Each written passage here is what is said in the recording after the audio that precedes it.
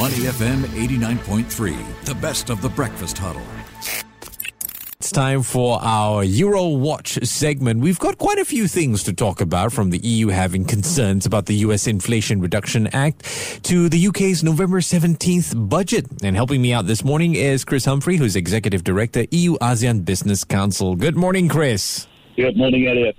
So quite a few things to touch on. I suppose let's start off with the European Union saying they've got some serious concerns about the US Inflation Reduction Act.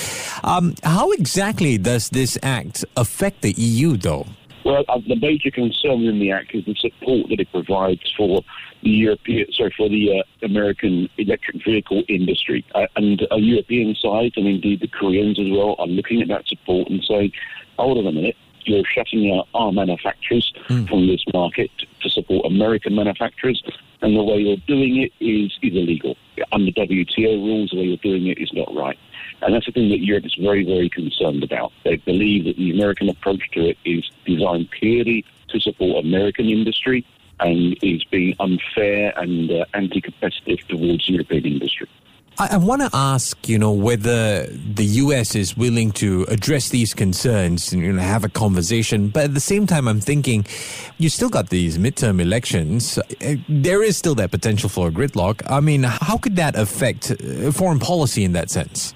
Well, I think midterm elections, you're right, are heading towards either a tied House, a tied Senate, or a very small Republican majority in the House, and that is going to hold things up in the US. On this particular topic, I don't actually see the Americans moving too much. Mm-hmm. I think their attitude is going to be very much like, this legislation's passed, we are doing this, and if you don't like it, take us to WTO. And that, of course, is going to be a long, drawn-out procedure.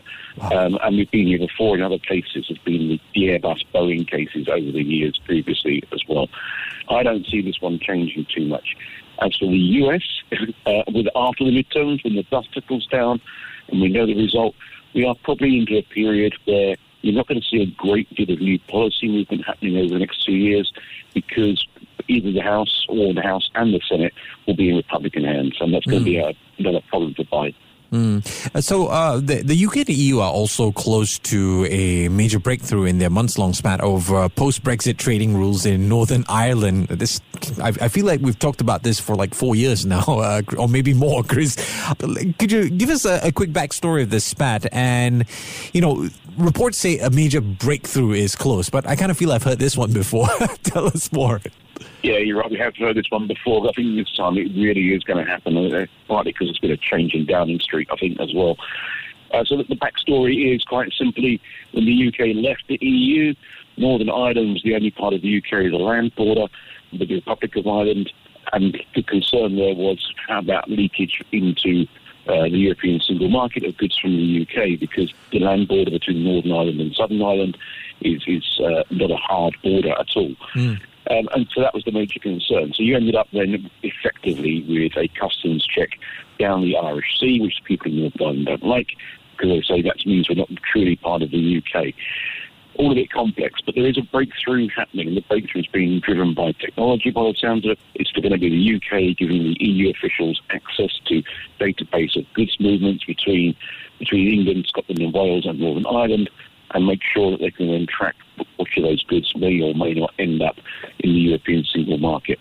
They're not quite there yet, but it is looking a bit more promising. And I think it's largely looking more promising because we now have an incumbent in number 10 in the UK who really does not need or want this major issue on his desk. They're trying to find a way to resolve it. Okay.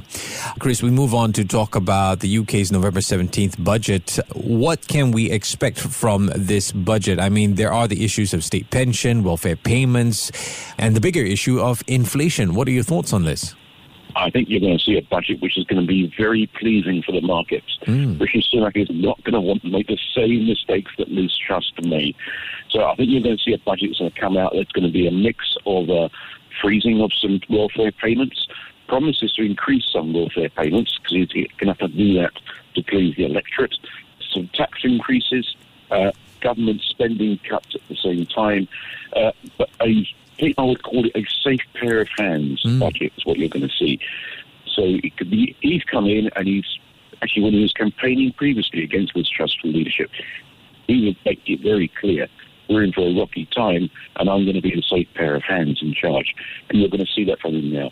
So I don't think you're going to see spectacular promises. You will see some increases in things like pensions and maybe welfare benefits, but they're going to be very, very moderated. Increases in taxes, they'll make sure that it's clear they're being paid for, and then cuts in government spending as well. They're definitely going to go for those energy companies as well in light of the energy situation. And build investors' confidence, I suppose, is the name of the game. Absolutely. He needs to get the markets back on side, reduce that volatility we're seeing, particularly in borrowing rates of government bonds going forward. His view, I think, is going to be, and he's got Jeremy Hunt alongside him, Willie Kane as Chancellor under Liz Truss, also made it very clear we need to do something. They will be absolutely majorly concerned. We've got to get the markets back on side.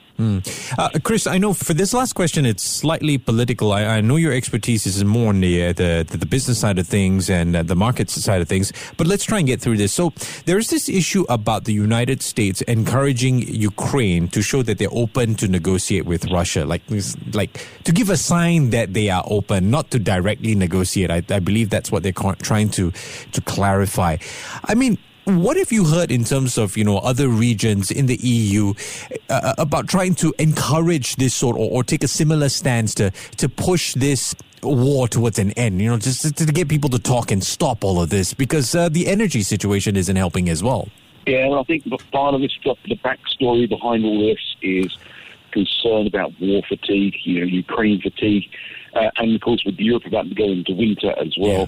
How's the general citizenry, how the people on the street, how are they going to feel about all this if suddenly their gas bills through the roof, or electricity bills through the roof, or they're having to turn the lights off?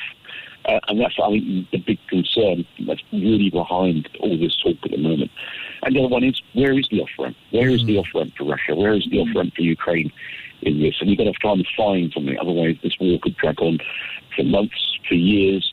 So you've got to find some way out of it.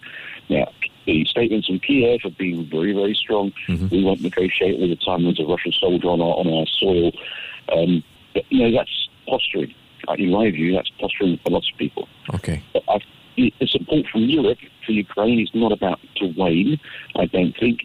But everybody, I'm sure, is doing things behind the scenes to try and find a way out of this problem so that the war can be resolved as soon as possible. All right. Been speaking with Chris Humphrey, Executive Director of the EU and ASEAN Business Council. Chris, I appreciate your time this morning. Take care and have a great day ahead. Thanks, Eddie. Cheers. Bye-bye. To listen to more great interviews, download our podcasts at moneyfm893.sg or download our audio app. That's AWEDIO. Available on Google Play or the App Store.